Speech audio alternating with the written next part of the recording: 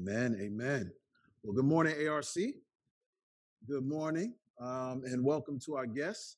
We are in our 5M series on the new year, looking at Jesus and the 5 M's. And these are our 5 objectives that we have here at the church. And this year, we just want to look at how Jesus would pursue these objectives and sharing the message of the gospel and showing mercy to our neighbor and shepherding one another to maturity, seeking to multiply leaders and plant churches and sending missionaries to the nation. So, today, we are on number 4 of 5, seeking to multiply leaders and plant churches. So we'll be in Luke chapter 10, verse 1 to 12 this morning. But before we dive in and feast on the word of God, let us look to him in prayer one more time. Father, we do pray, Lord, and we thank you for the opportunity to pray, knowing, God, that your ears are attentive to the cries of your children. And Father, we pray that you would grant us faith, hope, and love to transform our minds and our hearts. We pray that we would be attentive to your word this morning and that you would raise up more leaders and more church planners and missionaries among us. And now, God, I pray that the words of my mouth and the meditation of my heart will be acceptable in your sight, my Lord and my Redeemer, in whom I trust in Jesus' name. Amen. Amen. So when I was in the military, we had what we call OJT, on the job training. And that was to ensure that the future force would be mission ready. And the first thing when we think about multiplication, and it's a good thing that is followed by maturity, which we learned last week, is that we want to grow so that we can then go. We want to grow so that we can go. And the biblical way of being mission ready or multiplying is what we call disciple making. Right? That's disciples who then make other disciples. And in Israel, when a student would study under a rabbi, he would imitate his rabbi in every way. Their food choices would be the same. Their likes and their dislikes, their preferences would be the same, and mannerisms. And you could literally identify the teacher based on the student. And we see this in the life of Jesus. The disciples were with Jesus. They were doing life with Jesus, following Jesus, receiving on-the-job training from Jesus, because learning and growing and multiplying is not just taught, but it's caught. And our mission is to make disciples of Jesus Christ, not ourselves. Our goal is to look like him and to love like him in such a way that Anacostia and the world would know that we are his disciples, not just because of the lips and the message that we proclaim, but because of our lifestyle that's lived out before people. And this is what Jesus was after with his disciples. But just like that awkward time frame when babies first learn how to walk and talk, they don't quite have a handle on that yet. In the Gospel of Luke in chapter 9 and chapter 10, he gives us a glimpse into that awkward time frame, that phase in which the disciples, those who learn and follow, was transitioning to apostles, those who are appointed and sent. And this is instructive for us so that we can see that we're not just supposed to be hearers, but doers of the word, and to send out church planners and leaders. But it's also helpful for everyone because we all have a role in this process of multiplication, not just leaders, but folks that are in the congregation. And in Luke chapter 9, verse 40 to 62, the disciples need adjustments in areas of their walk and their talk and their attitude and thoughts. And these are attributes that we want to minimize and avoid at best. And then we'll take a look at our main text in Luke chapter 10, verse 1 to 12, and we'll see from Jesus attributes that we want to cultivate when it comes to seeing leaders raised up and sent out. So attributes to avoid, attributes to cultivate. Number one, we want to avoid the attribute of unbelief. Look at chapter 9, verse 40 to 45. And for context, before the 72 was sent out, Jesus sent out the 12 disciples. And they encountered a man's son who was seized by an evil spirit. He was demon possessed. And the disciples were unable to cast it out. And in verse 1, if you look there in chapter 9, Jesus had given them power and authority over all demons. So what was the issue? The issue was unbelief. They walked with Jesus, they talked with Jesus, they did life with Jesus, but they still did not believe Jesus. The man says in verse 40, I begged your disciples to cast it out, but they, the disciples, could not do it. Verse 41, Jesus answered, O faithless and twisted generation, how long am I to be with you and bear with you? Bring your son here. This statement was directed both to Jesus' disciples as well as the crowd that was present. We're living in a day, in a time when we have taken faith for granted. Yes, we're saved by faith, but we're also people that are called to live by faith, faith in Christ. We are a faith people. Without faith, it is impossible to please God. We have to first believe that he exists and that he is a rewarder of those who diligently seek him. So the first question we want to discern is, do potential leaders, first and foremost, believe the truth of the gospel that they themselves preach? The truth of Jesus dying on the cross in our place and for our sins and rising from the dead. And we see there in verse 44, Jesus said, let these words sink into your ears. The Son of Man is about to be delivered into the hands of men. And the scripture says in verse 45, but the disciples did not yet understand this saying, and it was concealed from them so that they may not perceive it. And don't miss this. It also says, and they were afraid to ask him about this saying. And if we're going to get anything right, let it be Jesus and the gospel. Paul said that this is of first importance. So if there's anything regarding Jesus that you have a question of as a potential leader or as a church member, don't isolate and not say anything.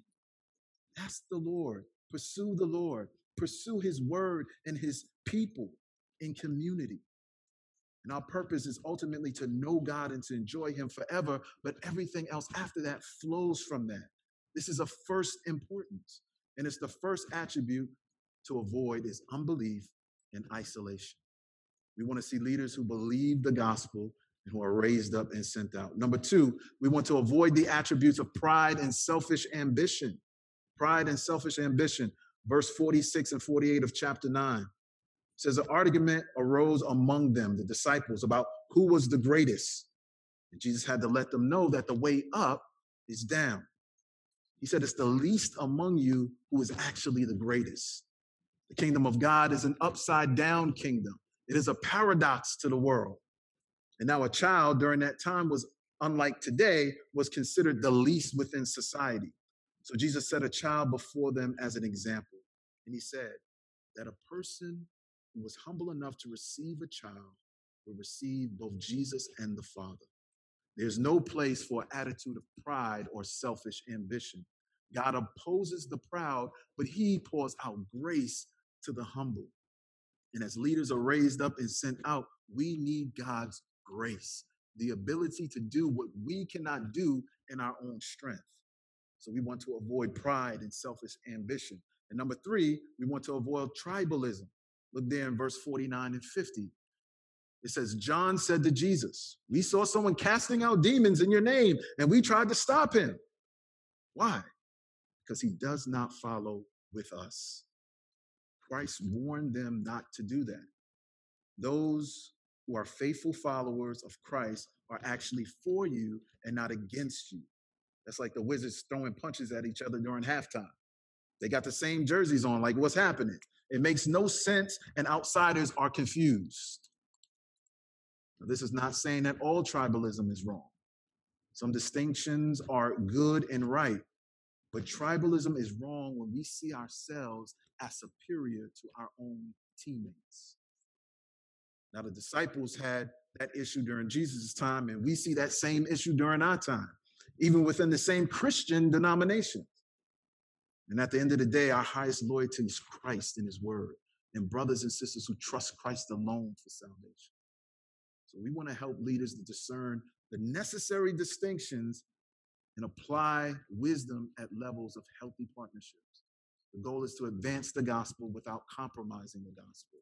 And number four, we want to avoid seeking revenge when wrong. Look there in verse 53 to 56. And this will happen in ministry. And it says, so Jesus and his disciples were on their way to Jerusalem, verse 53, but the people did not receive him because his face was set towards Jerusalem. And when his disciples, James and John, saw it, they said, Lord, do you want us to tell fire to come down from heaven and consume them? But he turned and rebuked them, and they went on to another village. The Samaritans didn't want to receive Jesus and the disciples because they were Jewish. They were prejudiced. That was wrong. But equally wrong was their response from the disciples. They were ready to call fire down from heaven and consume the Samaritans, and Jesus rebuked them. See, we can't control other people, but we must have self-control to live at peace as best as it depends upon us. The text does not tell us what Jesus said, but his actions spoke louder than his words. The disciples are not to use their power or their position as vengeance when wrong. Preaching is our role, but judgment is for the Lord. And we want to avoid seeking revenge on those we are sent to serve. How you handle being wronged matters. And lastly, number 5, it says we want to avoid idolizing comfort and convenience. We want to avoid idolizing comfort and convenience. We see this in verse 57 through 62.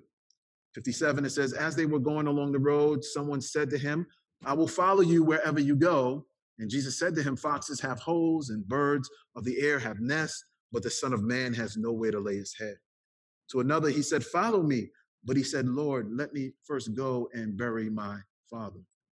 And Jesus said to him, leave the dead to bury their own dead. But as for you, go and proclaim the kingdom of God. And yet another said, I will follow you, Lord, but let me first say farewell to those at my home. And Jesus said to him, no one who puts his hand to the plow and looks back is fit for the kingdom of God. Jesus has a way of crushing the romantic view of ministry. Many people are willing to follow Jesus until they find out just how involved that is. Here, Jesus lays out 3 statements on the cost of following him. He says in statement 1, Jesus said, the Son of Man has nowhere to lay his head. Following Jesus is not easy, nor is it comfortable. The second statement, he says, leave the dead to bury their own dead.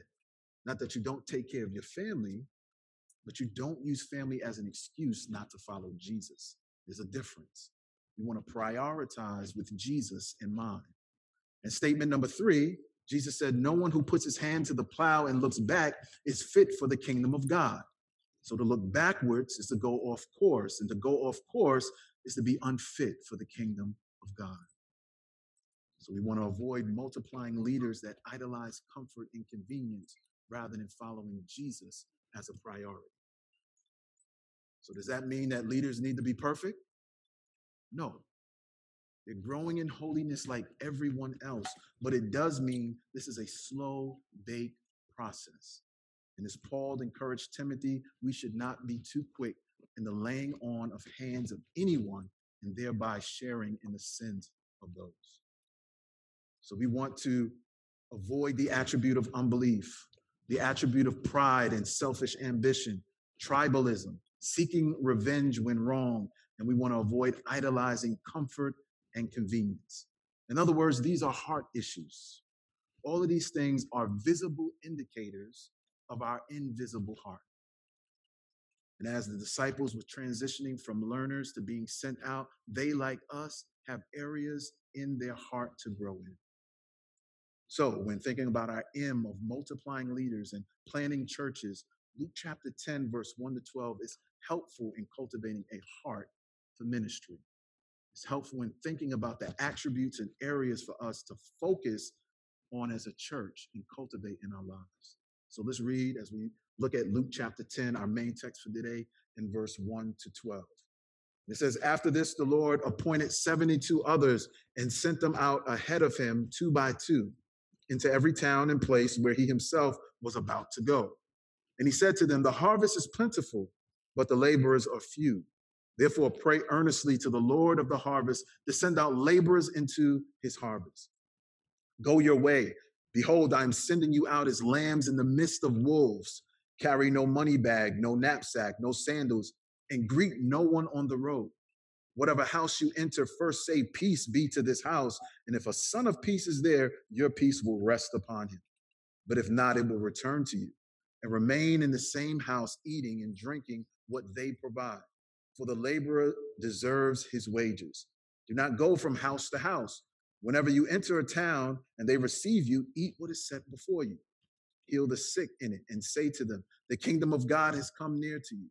But whenever you enter a town and they do not receive you, go into the streets and say, even the dust of your town that clings to our feet, we wipe off against you. Nevertheless, know this, that the kingdom of God has come near. I tell you, it will be more bearable on that day for Sodom than for that town. So 4 attributes Jesus calls us to cultivate in our heart as we seek to multiply leaders and plant churches here at ARC. It's a heart to multiply and mobilize through prayer. See that in verse 1 and 2. It's a heart to multiply and send courageous leaders and teams to neglected areas. See that in verse 3 and 4. And a heart to multiply and train leaders to discern people of peace, verse 5 to 9. And lastly, a heart to multiply and send gospel preachers, verse 10 to 12. So number 1, a heart to multiply and mobilize through prayer. And it says, after this, the Lord appointed 72 others and sent them on ahead of him, 2 by 2, into every town and place where he himself was about to go. And he said to them, the harvest is plentiful, but the laborers are few. Therefore, pray earnestly to the Lord of the harvest to send out laborers into his harvest. So after this, after what? After the disciples had displayed all of the previous attributes to avoid, Jesus now lays out attributes that are needed. After he appoints the 72 to go out, he gives them instructions to travel 2 by 2, both for practical and for cultural reasons. 1, that they might strengthen and encourage one another. And sending 2 by 2 fulfilled the requirement of Jewish law of having 2 witnesses. Jesus does all things decently and in order. 72 was appointed by Jesus to prepare the way so that the town would be ready for the king. They went out to say, the king is here and the kingdom has come. In the same way that we go out and say, the king has come and the king is coming again. It's the same message about the same king. And Jesus, looking out on the towns and villages, says that the harvest is plentiful, laborers are few. And that is our priority that we see first here, is to pray. So when thinking about our heart to multiply leaders and church planners, our priority must be prayer. The church has a role. The leaders have a role. We all have a responsibility to pray earnestly to the Lord of the harvest to send out laborers. We think it's about slick strategies, but when we pray like this with our hearts open and humble before the Lord, we literally become the answers to our own prayers. Just like the disciples, because the answers are in the prayer itself. So the question we have to ask is, if we are writing the prayers of those who have come before us, how are we preparing and praying for those who will come after us? God is a big God. And in confession, sometimes my prayers, our prayers, are too small and too limited. Do you actually see yourself as an answer to prayer? Like literally, someone prayed and you're here. See, that'll change your whole perspective. God's promise is that our prayers are not in vain. 6 years ago, there was not a church called Mercy of Christ Fellowship or a church called Congress Heights Community Church. We didn't know the details of the who, the what, the where, or the how, but thanks be to God, there are now 2 more gospel churches, both in Southeast and Northeast DC. And just think about that. In the midst of a worldwide pandemic, a church was birthed. Laborers were sent out with Pastor Joshua. It was God answering prayer. Jeremy McLean had a desire and a passion for years to see a church planted in Northeast. And now at this very hour, the gospel is preached here as well as in Northeast, because God answers prayers. And Pastor T was pastoring literally in paradise, right? The Cayman Islands, before the Lord called him and his family to Southeast. So trust and believe that that decision was not done apart from prayer. God answers prayer. I think what I'm trying to say is God answers prayer. And we should never not be amazed at that. And when we hear and see how God has been at work, we ought to be encouraged that God has answered prayers and will continue to answer prayer. And this is the confidence that we have in approaching God. That if we ask anything according to his will, he hears us. 1 John chapter 5, verse 14. So prayer should not be seen as a means of getting God to do our will, but rather as a means of getting God's will done on the earth. So if we want to see leaders and leadership teams raised up and sent out, we need to cultivate a heart to pray for laborers, truly pray for laborers, and discern what role the Lord may have you play. Number two, we want to cultivate a heart to multiply and send courageous leaders and teams to neglected areas. There in verse 3 and 4, it says, "Go your way. Behold, I'm sending you out as lambs in the midst of wolves.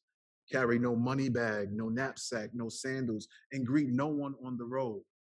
See here, there is an urgency and importance, but not a carelessness here. There is no sugarcoating the fact that this will be an intense environment. But the instruction that he gives, despite the environment, are expected to be followed. And they and we may not see it, but it is for our good and for the advancement of the good news of the kingdom.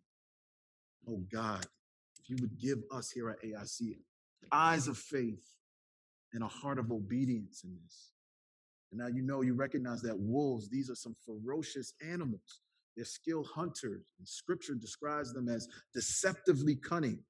Hence the reason you don't recognize a wolf until it's too late. Lambs, on the other hand, are defenseless and helpless, and they need a shepherd. So in that way, elders and church planners and missionaries that are sent out are both sheep and shepherd. And yet Jesus says, go. Go in the midst of that environment, but with this in mind, that the great shepherd has saved you and he has sent you, and you are the sheep of his pasture.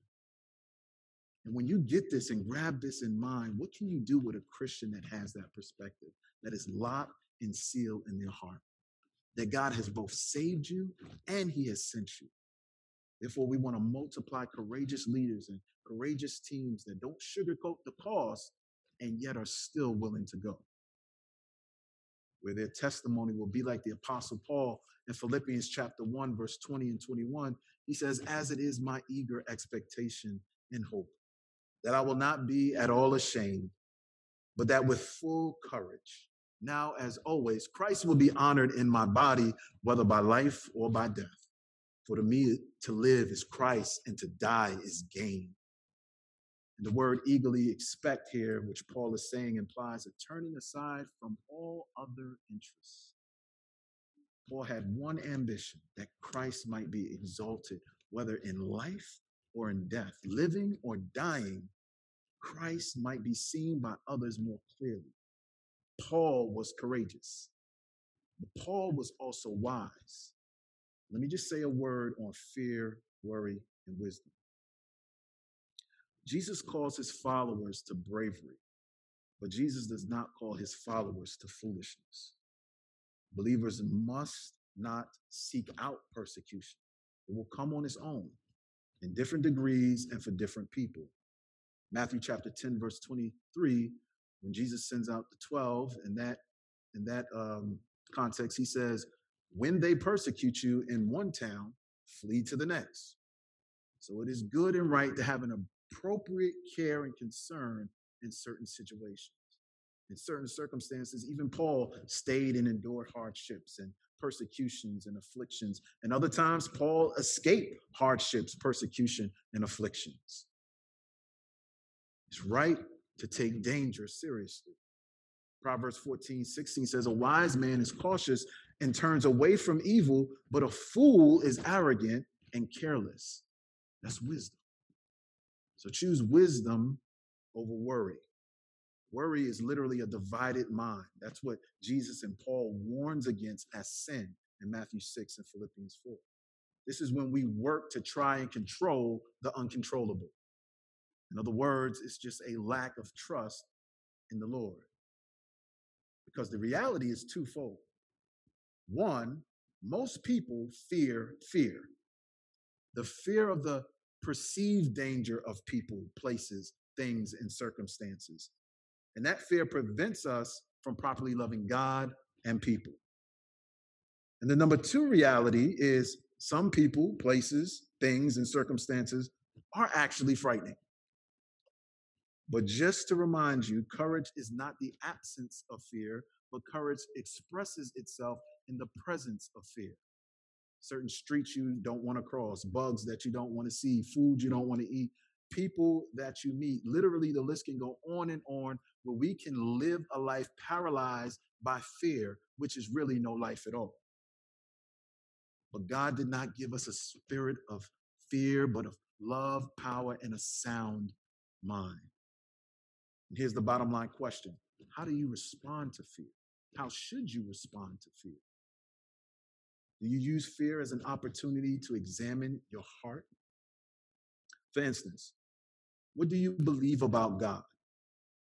What do you actually believe about his faithfulness, his love, his power? What do you believe about yourself, your identity, your purpose, why he has you here at this time and at this place? What do you believe about other people, their motivations, their intentions? 6 brief practical things to consider. Number 1, discern between legitimate care and concern and sinful worry and fear. Use wisdom. Do that in prayer with community and do that honestly. Number 2, confess and repent of any habits that have formed in your heart around unbelief, around doubt, and idolatry. These things are sneaky, it's subtle, and these things seek to control your life. Number 3, reflect on the faithfulness of God. Throughout the pages of scriptures and the narrative of your own life, think about how faithful God has been. Number 4, meditate. Meditate on your identity in Christ, both who you are and whose you are. Believe his promises and take God at his word.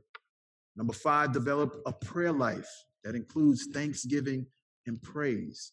And lastly, number 6, practice loving God and others rather than being self-focused. So discern, confess, reflect, meditate, develop, and practice as those who are sent out as sheep among wolves in the midst of fearful situations. This is the type of discerning heart that we want to cultivate in multiplying and sending courageous leaders to neglected areas. Number 3, we want to multiply and train leaders to identify people of peace. We see that in chapter 10, verse 5 through 9. It says, whatever house you enter, first say, peace be to this house. And if a son of peace is there, your peace will rest upon him. But if not, it will return to you. And remain in the same house, eating and drinking what they provide, for the laborer deserves his wages. Do not go from house to house. Whenever you enter a town and they receive you, eat what is set before you, heal the sick in it, and say to them, the kingdom of God has come near. So the greeting of peace to a house is more than just saying hello. It refers to a peace that only Christ can offer in salvation. It was a way of acknowledging that they were God's representatives with good news of peace with God. Romans chapter 5, verse 1 says, therefore, since we have been justified by faith, we have peace with God through our Lord Jesus Christ. No longer enemies due to sin. And those who were once afar off can now be brought near because of Jesus. The disciples were sent out with instructions to find that person of peace. This is someone that the Lord has given a ready heart, one that is open and interested in having peace with God. He has prepared the soil for the seed of the message. Jesus even mentions that while in their home, the disciples are to stay there and accept whatever that they provide for them. And this is why they didn't need money bags or other things, because God himself will provide their every need and confirm his provision through those people.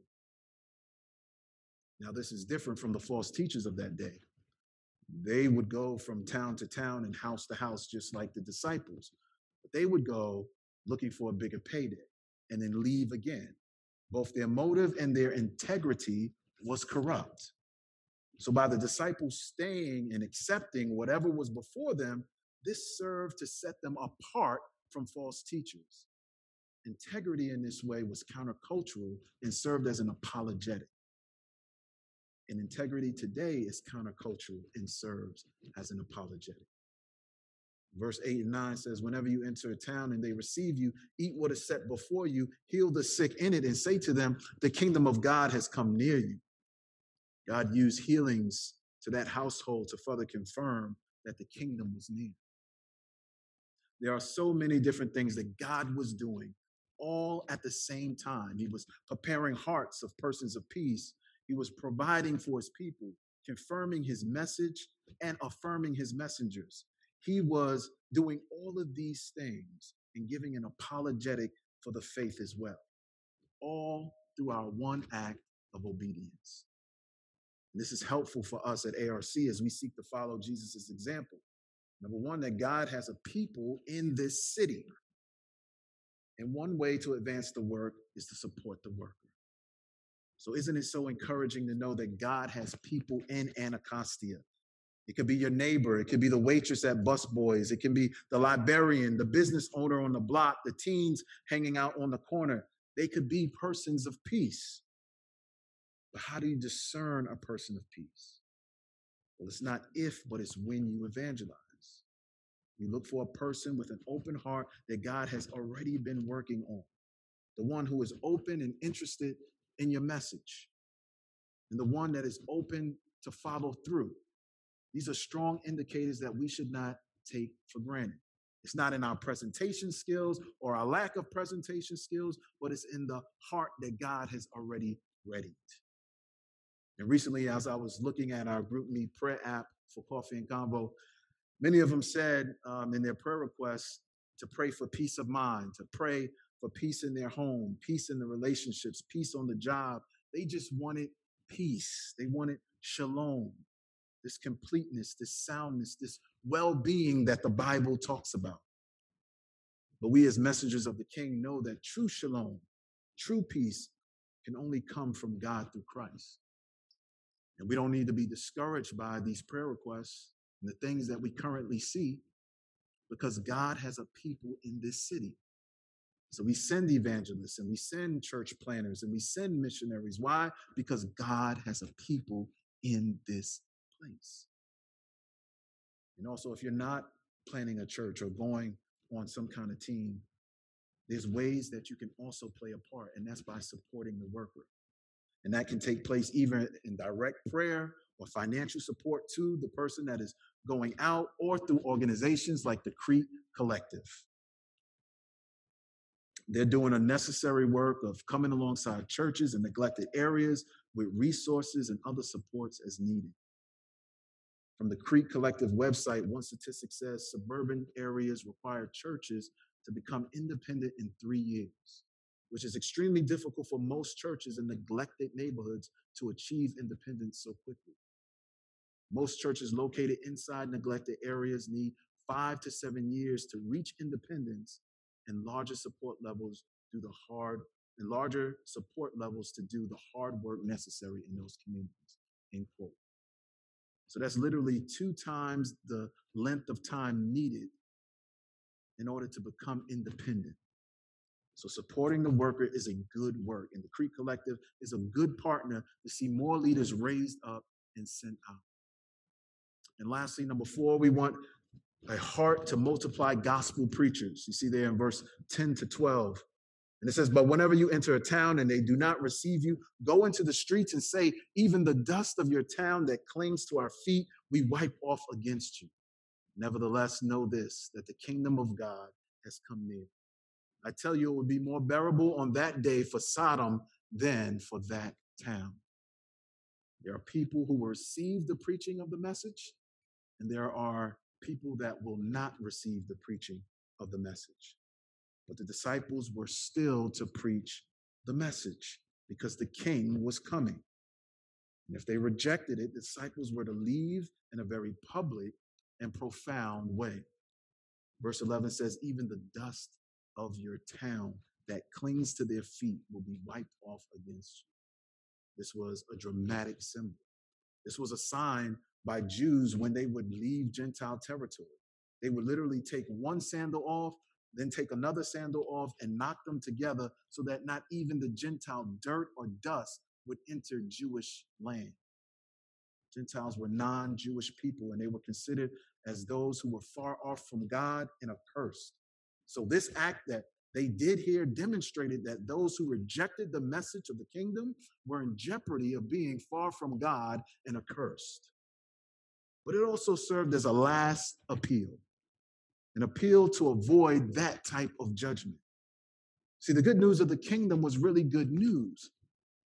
But for those who chose to live their lives apart from the king in rebellion, then by default, they chose bad news. Sin will prevent us from entering the kingdom. Don't be deceived. There is no paradise apart from Jesus. The reality is, hell is not a place you want to be. Paul said in 1 Corinthians chapter 6, verse 9 and 10, or do you not know that the unrighteous will not inherit the kingdom of God? Do not be deceived. Neither the sexually immoral, nor idolaters, nor adulterers, nor men who practice homosexuality, nor thieves, nor the greedy, nor drunkards, nor revilers, nor swindlers will inherit the kingdom of God. That's the bad news. But the good news is the king himself came to deal with this problem. He sent the 72 ahead of him to announce the solution. And they were like, nah, we don't want that. The kingdom comes regardless of their response. Jesus is still king regardless of their response. We either choose to bow now or when he returns again.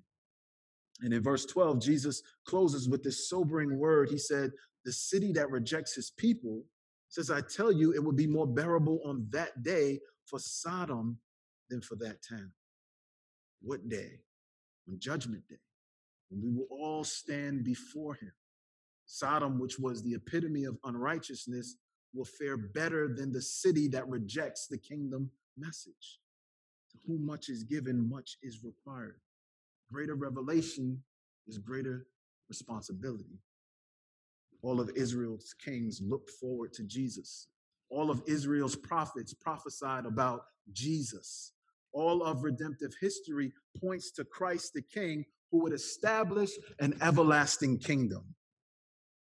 My friends who aren't Christians, Jesus was the only one who lived a life that no other king could live, holy and perfect and righteous. He alone was worthy of the kingdom.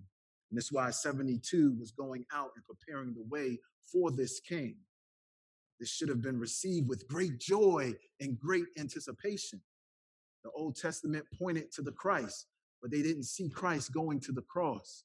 The kingdom was coming, but they didn't know it was by the death of the king himself. And at the cross, the king became the substitute for the sins of his people. He drank the cup of God's wrath, and at the same time, the king crushed the prince of darkness. And when he died, he really died. But on the third day, when he rose, he really rose. He defeated both sin, death, and the grave.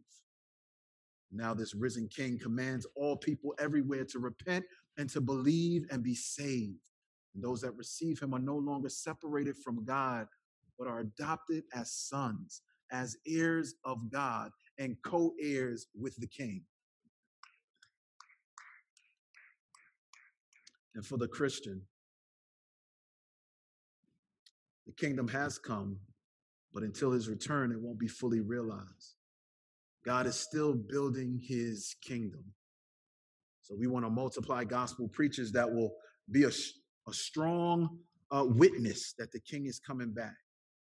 We want to multiply and train leaders to discern people of peace, to send out courageous leaders and teams in neglected areas and mobilize them through prayer.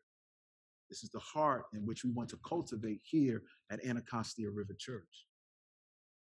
So here at ARC, there are a few but strategic ways we want to accomplish this.